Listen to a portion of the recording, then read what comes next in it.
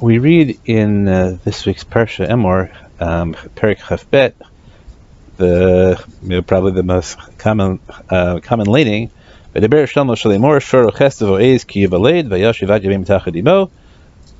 have halachas about sacrificing young animals. Then v'shoro so that benolos shchatu b'yom echad, right, sacrificing a mother and its child animal the same day. Then we have the halachas about bringing a korban toda and how rapidly you have to eat it. And then, seemingly out of nowhere, we get the that's generic, right? Keep all mitzvot.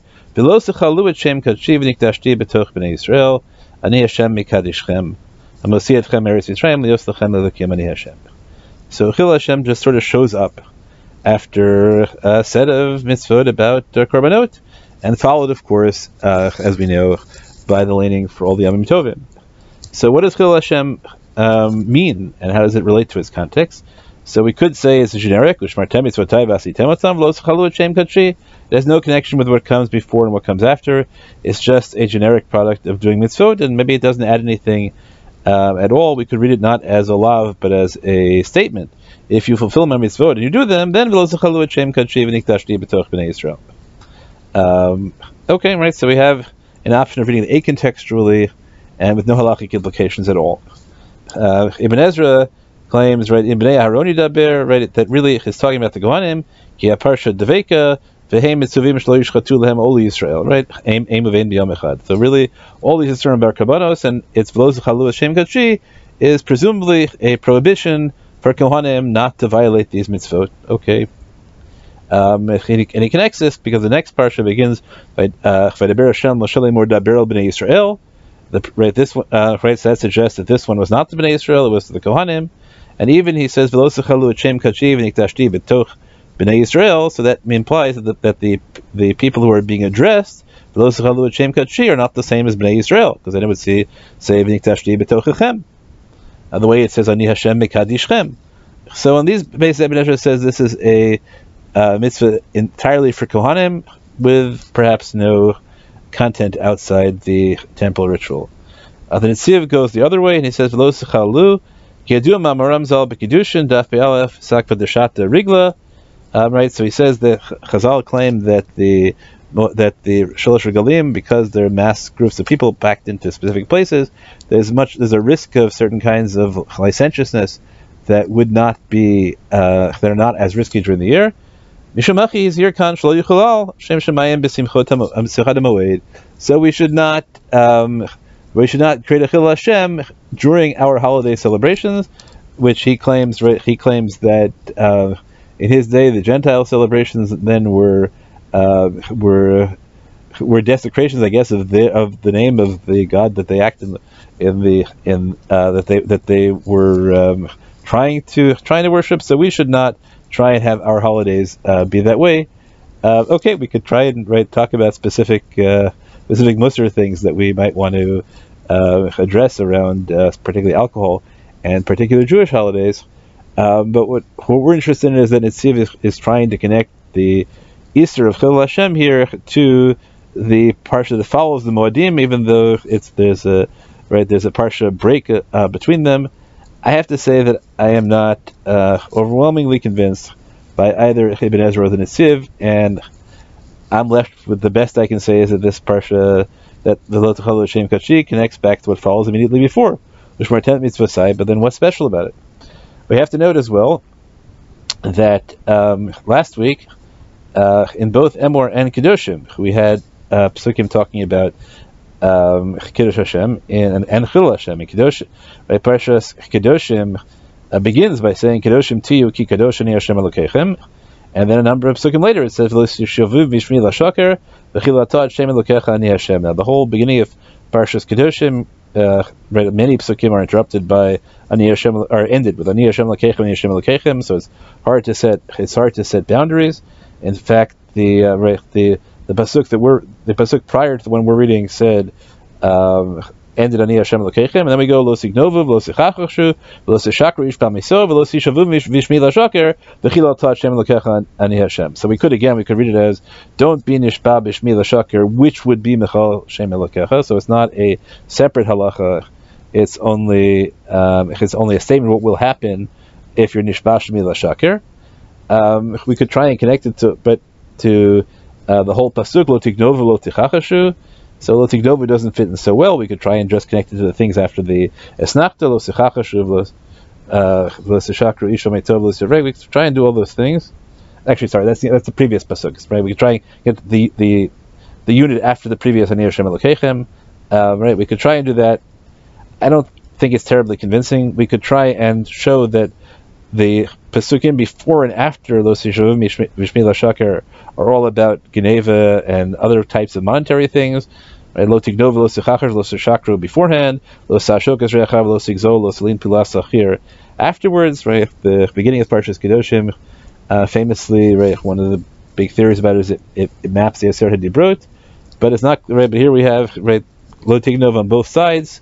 You want to claim that one of them is Lo Signov and one of them is Lo Sachmod or Lo Sisave. You could try and do it. I'm not so convinced that we have a really great understanding of it in context here as well.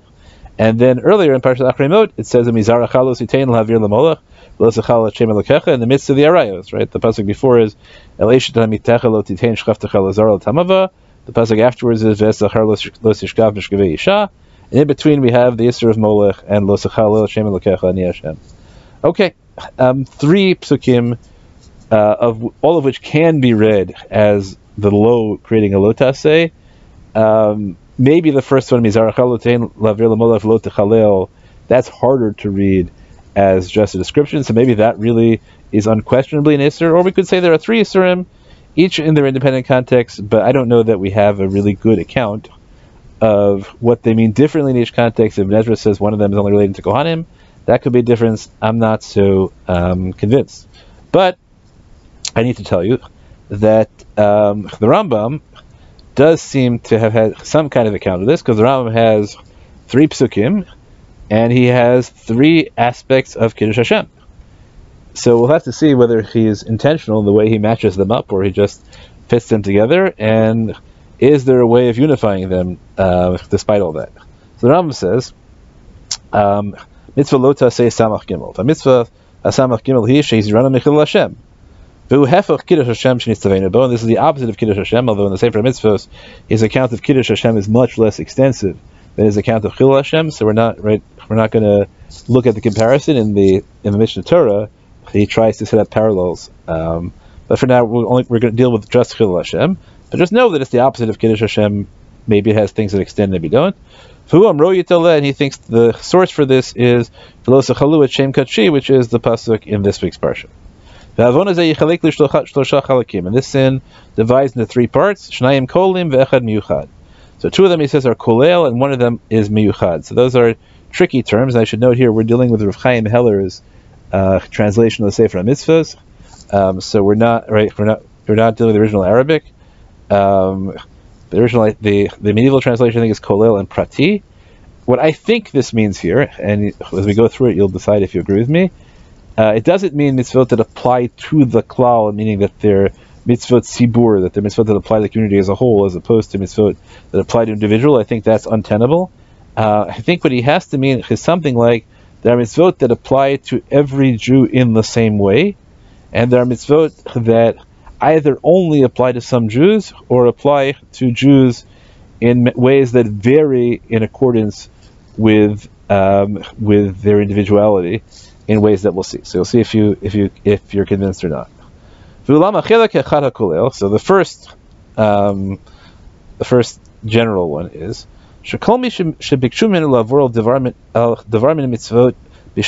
anybody who is asked in quotation marks, to violate one of the mitzvot during a time of persecution, and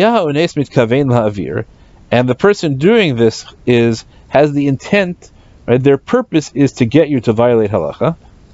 Bein mitzvot kalot, bein mitzvot chamarot, whether it's a light mitzvah or a heavy mitzvah. We all know the Gemara talks about things that are not even formal halachot. Whether the Rambam is modifying that in some way, understanding that shoelaces as halachic or not, is not clear. Also not clear for the Rambam about whether Shat Hashmad is just a way in which you are more likely or to know that the purpose of the onus is lahavir, but it wouldn't apply if just a single bully comes up to you and says, I want you to do this because I want you to defy your God. or whether the fact that that becomes a personal shat hashmad. All those rishas we're going to bracket for now. Oh, right. Best case number one is, let's say minimally, that somebody threatens you with the intent of causing you to violate a halacha, which with their only purpose being causing you to violate a halacha. Or somebody who was asked to violate one of the big three, even not bishat hashmad, may have to say, but does that also require the onus to be mitkavein lahavir, or is it not a requirement for those three? Hinehu chayav latir nafsho v'hareg val yavor k'moshe b'yarna b'tsheit mitzvah. So that such a person is obligated to give up their life. Then the Rambam says something very interesting. But if you transgressed and did not get killed, kvar chilelat Hashem, so then in fact you have violated chilul Hashem. Ve'avar lavzeh, and you have violated this prohibition. And if you did it publicly, kilomar ba'asara Israel, right, with 10 Jews, I think it's pretty muskam of whichever gender. Kvar chilelat Hashem berabim, so then not only did you violate chilul Hashem, you violated chilul Hashem berabim. And you violated this prohibition lo sachalu et shem kadshi, but you're right that you violated it already, right? So the rabim just means you violated the rabim. It's not clear what right. Rabim comes v'nikdashti b'toch b'nei Yisrael, so it's not clear how that relates to the Yisrael chil Hashem specifically. V'chet o gadol mod, you have committed a great sin. Aval eino lokeh, but you don't get malchus. Why? Because you're acting under compulsion. And a beit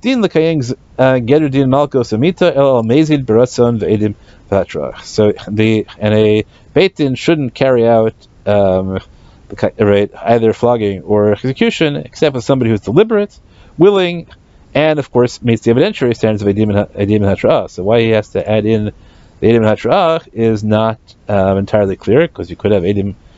You can have edim about the other person's intention. Maybe I don't know. We have to figure out whether that's mere boilerplate. But we could say, okay, he's talking about, right? So really, it doesn't tell you anything about the nature of the sin that you don't get these punishments. It's just that Beit Din has formal technical requirements, and so the Beit Din can't carry it out here because it's not mezid b'ratzon. But then he says, "V'lashon sifra b'notein mezaro l'molech." The language of the sifra about giving your children to Molech, which we recall, is the context of a different pasuk about Chil Hashem, is v'nasati panai ba'ishahu amru b'hahu ba'anus v'lo shogeg v'lo muteh. Right, so you have to be, in order to get kares, you can't be anus, you can't be acting under compulsion. Hineit ba'er lecha, so it's been proven to you, right? Clarified for you. Shoved avodah zara ba'ones, that even if you worship avodah zara under compulsion, eno chayev kares, you don't get divine punishment. The chol shekei mitzvahs bezin and the kal v'chomer. If God can't punish you, then bezin can't punish you. Aval avara chil Hashem, but you have violated chil Hashem. So at least the first kind of chil Hashem, which is a very odd one. The first kind of chil Hashem, right, is somebody threatens you, and it's because they threaten you that there's a chil Hashem involved, right? Because you don't violate chil Hashem every time, even though it says Shmartem Mitzvotai, right? The Rambam doesn't say that every violation of every sin is a chil Hashem. What he says is if you violate it with, right, under the threat of somebody else's threat, then you violate chil Hashem. So this kind of chil Hashem can only be violated bi'onis, under compulsion. The second kind also, is only the chil Hashem component is created by the threat, and even though the chil Hashem component creates the threat, it also, even though the threat creates the chil Hashem component, the same threat prevents you from being punished for it. So that's a very odd circularity.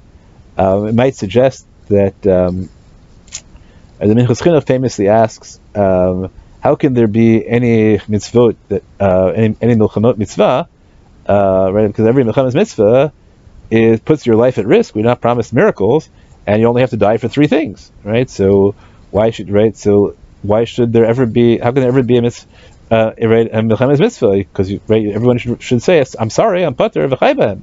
And the answer is you don't have to tell me that I don't need a pasuk to tell me, oh, by the way, the chai b'hem doesn't apply to the to milchama of Ezras Yisrael mi'atzar or milchama Amalek or anything like that, because it's obvious in the definition of the mitzvah. So here it's obvious in the definition of the Yisr of Chil Hashem that onus isn't a ptur. So this is a very odd way of setting it up in the Rambam. But be that as it may, that's chelik 1. Okay, chelik 2, v'chelik hasheni hakol gamkein.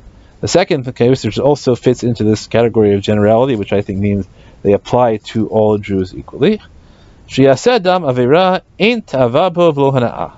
Okay, or right, a person does an avera, they have right ain't taiva, but they have there's no desire for the outcome of right or for the action.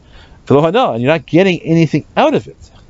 Aval yichavein b'filato hamered ufrikas ol malchut shemayim. But your intention in doing this action is exclusively to, or at least primarily, or maybe at least partially, right? It doesn't tell you, right? But the Chil Hashem component comes because your intention is to defy God. So here there's no other party, and there's no publicity. There's no audience. Well, not we had an audience of 10 adult Jews, there, right? So it's not even the audience of the person threatening you. So this kind of, right, you might have thought that other kind of Chil Hashem was created because you did something in front of somebody else, but here that can't be part of the definition. Here it's entirely you and God.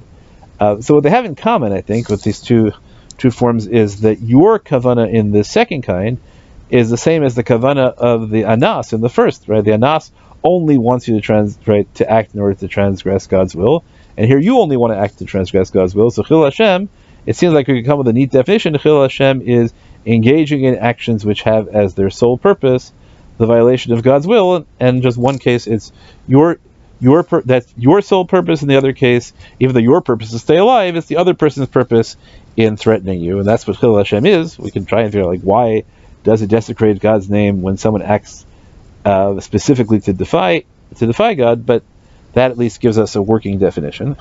And even though we could put these two together, the Rambam says here, "Vinei gam ken v'chalil shein shemayim v'loke."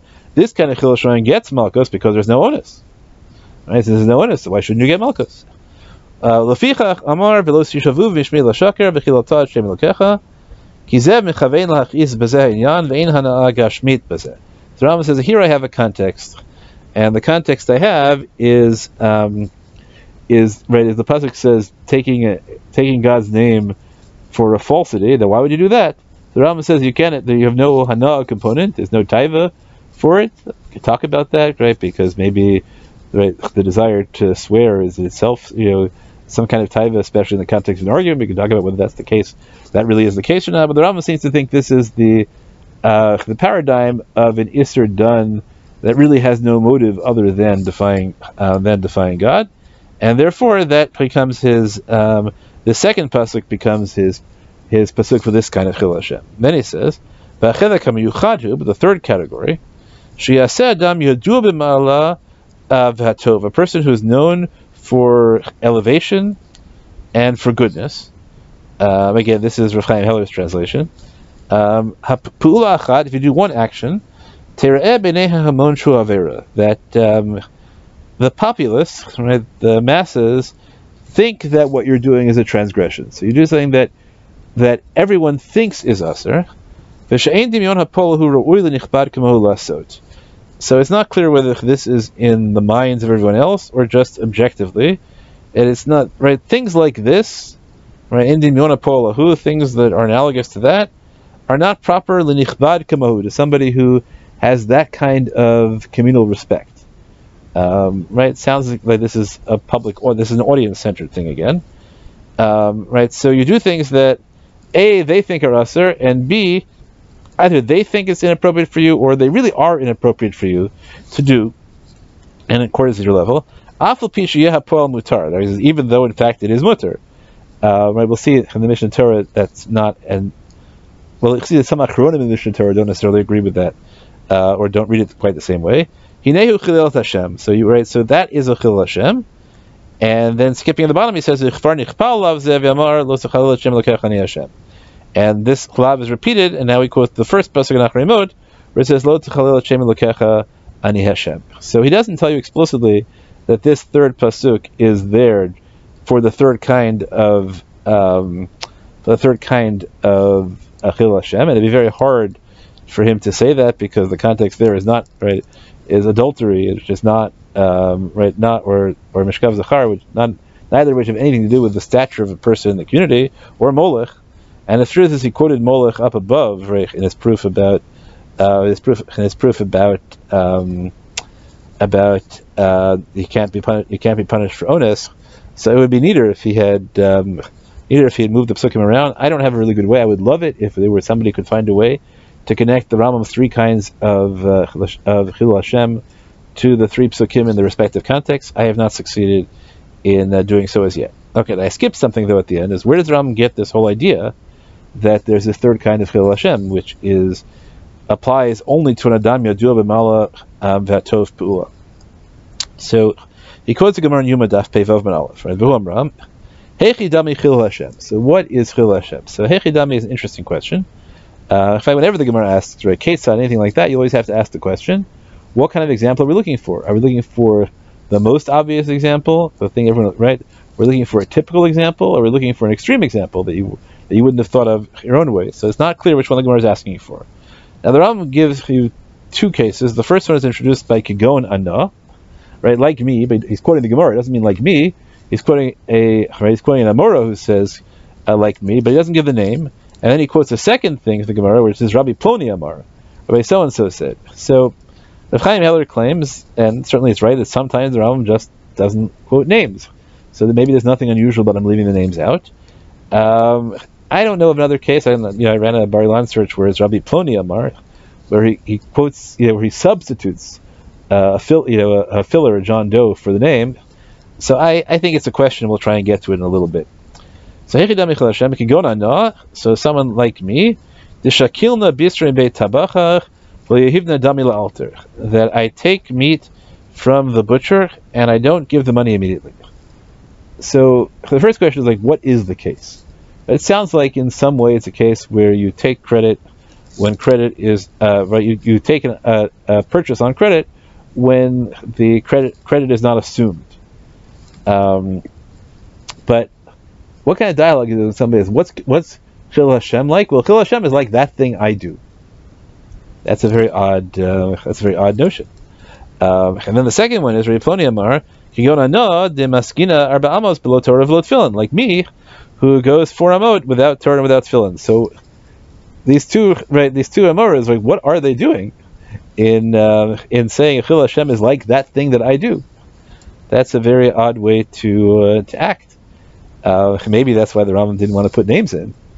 Now there's an alternative approach as to why the Rambam didn't want to put names in, which you can find in the Chidah in Shut Chaim Sha'al Chelik Bet Sin Mem Gimel.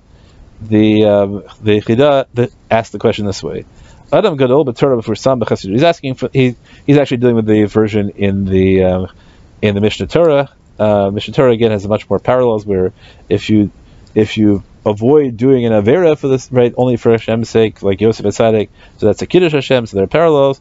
Here's the version of Mishnah in the Yesodei HaTorah, then we'll get to the Chidah. It says, V'yesh dvarim acherim shem bichlal chil Hashem, v'ushi aseh otam adam gadol b'Torah u'mefursam b'chasidut, dvarim shebriot meranim acharav b'shvilam v'yafal pi she'enan avirot. So here the requirements are, you have to be gadol b'Torah u'mefursam b'chasidut.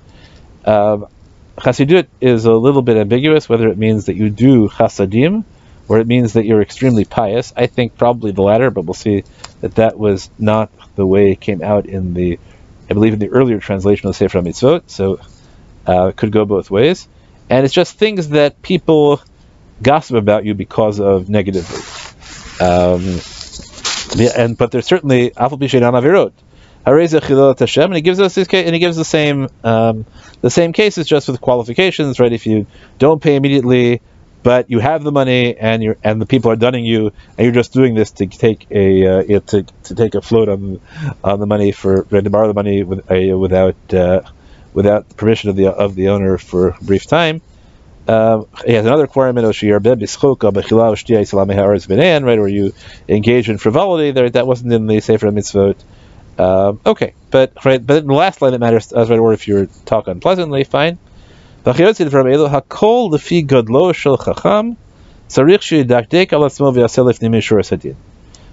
none of these things are usher, in accordance with your greatness, That's how much you have to be insistent on yourself and go lifnim mishuras hadin. So the Chidah says, hang on a second, Adam gadol Torah v'sam vidot hakol lefi gadlo shel chacham. So that sounds like you have to be arrogant, right? In order to violate Chilul Hashem, you have to, right? In order to avoid violating Chilul Hashem, you have to be arrogant and think you're a great person. Because if you're not a great person, you can't violate Chilul Hashem at all. So the Chidah says, near Pashut, Dehu hadin misha muchzak b'iroshu gadol, afki be'emes inenu gadol makirhu ba'atzmo. Right. So it's obvious that somebody who has a reputation in their city as great, even though they're not great, and they recognize about themselves they're not great. Mikol makom kevan demitchashev eitzel hanon lagadol. Since the people think, the populace thinks that the masses think that he's great. Hu chilul Hashem or chilul Hashem, depending which way you want to bring it, right? So such a person can create a chilul Hashem. Uvahachinicha de Rav Amar kigon ano, v'yesh lahir eich Rav Yamar al atzmo kigon ano. Right? So he says, right? Why did the Ram leave the names out? So he doesn't address it that way, but I think it's partially that it could be he's trying to address the same problem, which is, hang on a sec, it's arrogance for Rav to say kigon ano if Chilul Hashem only applies to somebody who's gadol b'Torah for some, right? So then Rav can only give himself as an example if he's gadol b'Torah. So the solution is no, that Rav knew the halacha that it's not just being a gadol b'Torah, it's even somebody who has a false reputation as a gadol b'Torah. So Rav wasn't being arrogant because he, of course, did not think of himself as a gadol. He only thought of himself as somebody who had a reputation as being a gadol, and the reputation is an objective thing, so that didn't violate it. Now, of course, there are other people. My 11th grade Rebbe, Rosh Shlomo Danziger, gave a Muster Shmuz once about the difference between what he called Western and Eastern humility. Right, that proper humility is recognizing what you are, but recognizing that the differences among human beings amount to nothing when you're comparing human beings to God. So that shouldn't be arrogant just because you realize that you're a great person because your standards have to be relative to Shemayim and not relative. That's how Moshe Rabbeinu could be enough Mikol Adam and yet still really know that he was Moshe Rabbeinu. Otherwise, you would say Moshe Rabbeinu was an error that creates its own theological difficulties. So that's right. Right. So if that's the case, then you don't have a problem at all, right? So why not say Kigon Ano? To some extent, this connects to the Gemara, I think, in Sota, where the Braita says, "Mishameis Rebbe Batla Nava Viras Chet." Right, for once, when Rebbe died, then humility and fear of sin were ceased to be, and along comes Rav Yosef, and he says, "Don't teach Lotisni Anava. Don't say humility ceased. The Ika Ana, because there's me." So when I saw this Kagonana, right, it always immediately puts me in mind of the Ika Ana. So what do we do? So if you want to claim that there's no obligation to, that it would be wrong to try not to have an accurate evaluation of self-worth, so then we can say, okay, it wasn't arrogance for Rav Yosef to recognize that he was in fact the humblest of people, and here too, it wasn't arrogant for Rav to recognize that he was truly great, and right. So that still leaves the other problem, which is how can Rav say that Chilul Hashem is an example of what he actually does? Right, that's a very hard thing to claim, that he's great, he's aware he's great, and yet he gives an example of Chilul Hashem as something that he does regularly. Sounds like you're gonna know it, right? The Shakilna Bisra Mitabacha. So there are different girsos here. The girsa we have in the Vilna Shas, which is in some manuscripts, is Amarav Kigon Ano Shakilna Bisra Mitabacha Lo Yihivna Damei Alter. Right? If I were to do that, so you have to really, so the Rav is aware either of his actual stature or of his public reputation, and he gives an example, but he doesn't give an example of his actually violating Chilul Hashem, which is what the Rambam's girsa would have you, but rather he gives you an example of what would be a Chilul Hashem if he were to do it, and of course he's very careful not to do it. And you can read the Rambam's girsa that way as well, or you could say that it was this problem that caused somebody to put in the word E, because they couldn't imagine how could somebody possibly describe themselves as engaging in Chilul Hashem, especially a gadol like Rav. So the problem with this solution is that we get to Rabbi Yochanan's example. Rabbi Yochanan says, Rabbi Yochanan Amar, Kigon Ano, de Maskina Arba almost below Torah below Tefillin. There's no E. Right? It's not Kigon Ano E Maskina. So even our Gersa doesn't have that solution for Rabbi Yochanan. So how can we solve the problem of Rabbi Yochanan being the Gadol, saying Kigon Ano, and yet apparently violating Chil Hashem? So here we should mention that there's a wholly different shot in the kind of Chil Hashem mentioned in this sugya. So the reason, the question Hechidami Chil Hashem is actually generated by a preceding Breita.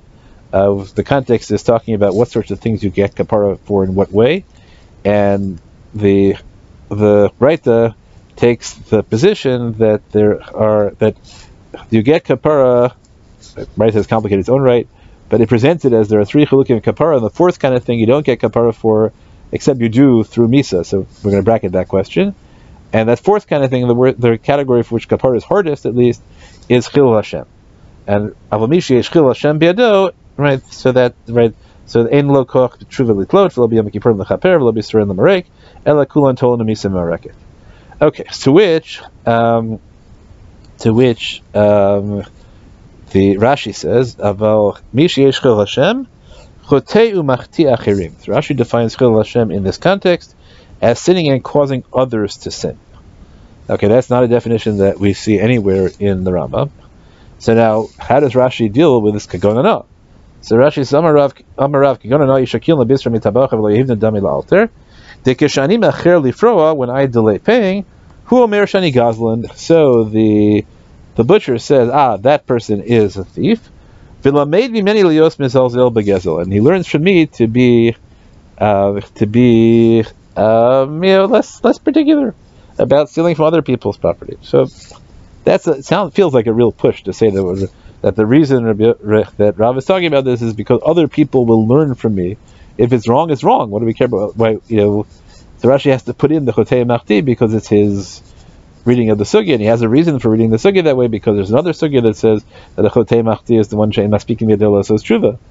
But still a hard reading.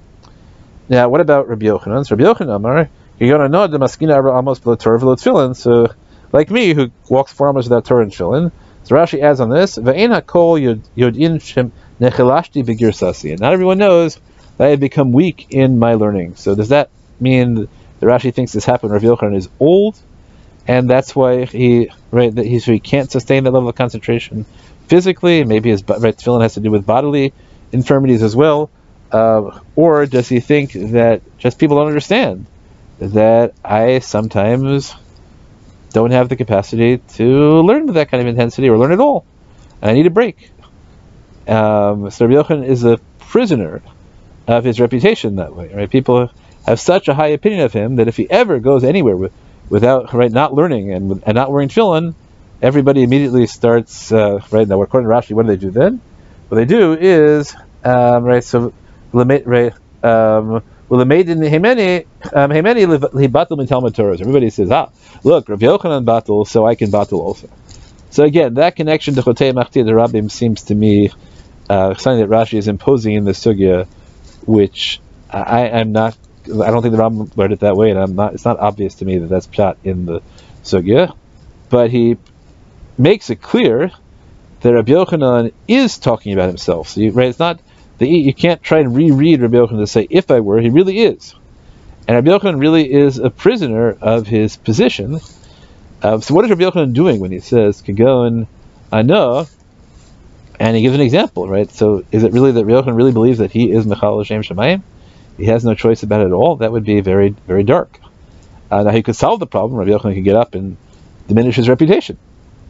And if he diminishes his reputation and say, Rabbi Yochanan, that patlin, everybody that would be great. And there'd be no Chil Hashem anymore. Does he have to do that? Even let's suppose it really is a product of age. Does he have to publicly declare his infirmity? Right? That's a very and what if it's not age so much? Right? The Rav famously said that he never had any difficulty concentrating until his wife was nifter, and then there was a gap in his life, and it made it really hard to learn. So he changed his relationship to students because of that. But was he obligated to tell everybody that? By the way, I'm having trouble learning now because I don't have my wife, and that was what kept me capable of that kind of fierce concentration? I don't know. So I would rather try and read the sugya with a certain degree of humorous ambivalence. That refers whenever you say Kigon Ana, so you understand that you're making a statement which is going to be perceived by many as arrogant if it's in the context of it has to be somebody who is great, and that's likely, right? At least that's the way the Rambam reads the sugya, right? That the reason it's Rav and Rabbi Yochanan say it is because this is the kind of Chil Hashem that only applies to people who are great. And what they're trying to do is show you that the greater you are, the lesser a violation it is. So now, I think that if you're aware of how other people think, if you're benachas and mebrios and it's mu'urav mebrios, right? Not benachas but mu'urav, right? You understand how other people think. So you have to recognize when you give a shir about Chil Hashem and you say that it only applies to the Gadol B'Torah, and you start off by saying Kigon Ana, so people are going to take that to some degree as expressing ego. And there isn't really a way around that, though, if that's what you really need to illustrate. And what you're trying to illustrate is, is how far it has to go. That as you advance, right, and trying to teach your students that as you advance in learning and in public repute, that carries responsibilities with it. So, so you have to use some examples. So there has to be some degree of humor in it to soften that. So I wonder if Rav and Rav Yochanan didn't do things about which they mentioned things that they didn't really believe were Chil Hashem Shemayim, but they were the things that sometimes kept them up at night. They were ambivalent about, and so there was an element of self-mockery in getting everyone to understand, wow, this could be a Chil Hashem Shemayim. Now, what interests me about this in the Gemara, it's in Rav Yochanan, right? The reason is, like, now we talked about you can be B'chal Shemayim B'ones, but it can be B'chal Shemayim even this kind of onus, but the onus is not because somebody else is compelling you to act against your will, but just because you're a prisoner of your reputation. That's an extreme, but I think you can understand what the Havamin is, and so why Rabbi Yochanan would use that as an example, even if maybe that's not true in the end, lehalacha in that exact case. So when it comes to Rav, so Rav says that, right, talks about the meat case, and then Abaye says, right, you saw the Rambam in the Mishnah Torah pick up, Lo shanu ela ba'asra l'tavi. It's only right. The Rambam may have the reverse gears, it's not our issue, but Abaye says. Our gear says Abaye, but none of the manuscripts have Abaye, and I don't think that's correct. I think it's probably the Stam of the Gemara tying this in. It's not Rav himself saying. So we have Rav makes this straightforward claim, right? This is Chil Hashem when I do this, or even if I were to do this. Let's take the gear, so when I do this, because I think that's parallel to Rabbi Yochanan. And the Gemara comes along and says, but that's only talking about places where this is the commercial custom, but in a place where the commercial custom is one where that would not be seen as exceptional, we wouldn't mind that. And then Ravina comes along and says, L'masa mechasya astra de tavehu. And Masa mechasya is the kind of place where this is not an issue. So now Rashi says, L'masa mechasya astra de tavehu, mekoma shel Ravina. So that Masa mechasya is Ravina's, is where Ravina lives, and he's just telling you halacha, that, by the way, you don't even if you are Rav's stature, it's okay if you take meat on credit where I live, and therefore it's okay if I, Ravina, do this. There's no risk of Chil Hashem for me because we're not dealing with a place where that is exceptional. But Masa Mechasya, according to the Igeres Rosh Hashanah, so I'm told by Wikipedia, is also is the same place as Surah, or at least it was perceived as the successor to Surah. It's geographically close, so it seems to be much more likely that Ravina is not Mechilas Kvod Rashi, that Ravina is not using this to tell you the halacha in his own city. He's doing this to explain why it wasn't a problem for Rav, because Masad Mechasya is the kind of place that's not an issue. But the problem is this defense is because Rav lived in Surah, of course, but the Rav was Rosh Hashiva in Surah. So the problem then, of course, is. But if Rav's action was perfectly, completely, right, mutter, even from the perspective of Chil Hashem, then why is he giving this as an example? Right? So now we have to interpret Rav as saying, like me, if I lived somewhere else and I did this, right, that would be a Chil Hashem. But of course, there's no problem. So that's a very bad example for Rav to give.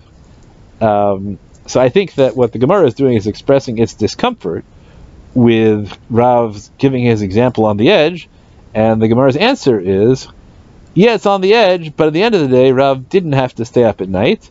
But it's part of the greatness of Rav that even in a place where this was fairly ordinary, Rav still worried that it would be perceived as a Chilul Hashem. Now, why would Rav worry about this? And why is it fair? Right, because the question raised by Rabbi Yochanan. So I'm wondering whether it's particularly a question like what people have is a reputation as representatives of Ribbono Shel Olam. They carry the Shem Hashem on them. Right, there is a Talmid Chacham, and there is a Baal Maisa. Right, there's a Mefursam b'Chasidut or b'Gemilut Chasadim, and that gives them a certain kind of public reputation which they can trade off on. So what Rav is really worried about is that he's taking something on credit and he's not sure that somebody else in the same economic circumstances would be extended that credit. And so that really is a Chilul Hashem. If you have reputation garnered, gained, because you stand for Hashem in some way, and then you use that to gain something else, and that's why Rav is marginal. So that way we can explain that Rav is marginal in that he's doing an action which he's worried, even though it's perfect, it's not utterly unusual, but maybe in most places, right, extending credit is usual for some people and not for others. And the reason that he's being extended credit, he fears, is because of his Torah, not because of his economics, and that he thinks is maybe a Chilul Hashem. And Rabbi Yochanan is in a situation where it's his choice not to publicly declare that he is no longer capable of that kind of concentration. That means that he's also a prisoner in some way of his reputation, even though he's acting ba'anus. So that might be a way of understanding what's going on in that sugya. You have different solutions. Rashi's solution is chotei umachti, but really hard. The way of reading it doesn't really solve the Gegona Naz very well either, and like maybe people shouldn't, right? I don't think Rashi solves the Gegona Naz problem. The Rambam leaves the names out. Maybe he's trying to solve that problem. The Chida solves it by saying that it's enough even if you just have the reputation, even though you don't deserve it. That doesn't seem to be such good shot in the Rambam, because the Rambam talks about Hakol Lefi Gadlo Shel Chacham.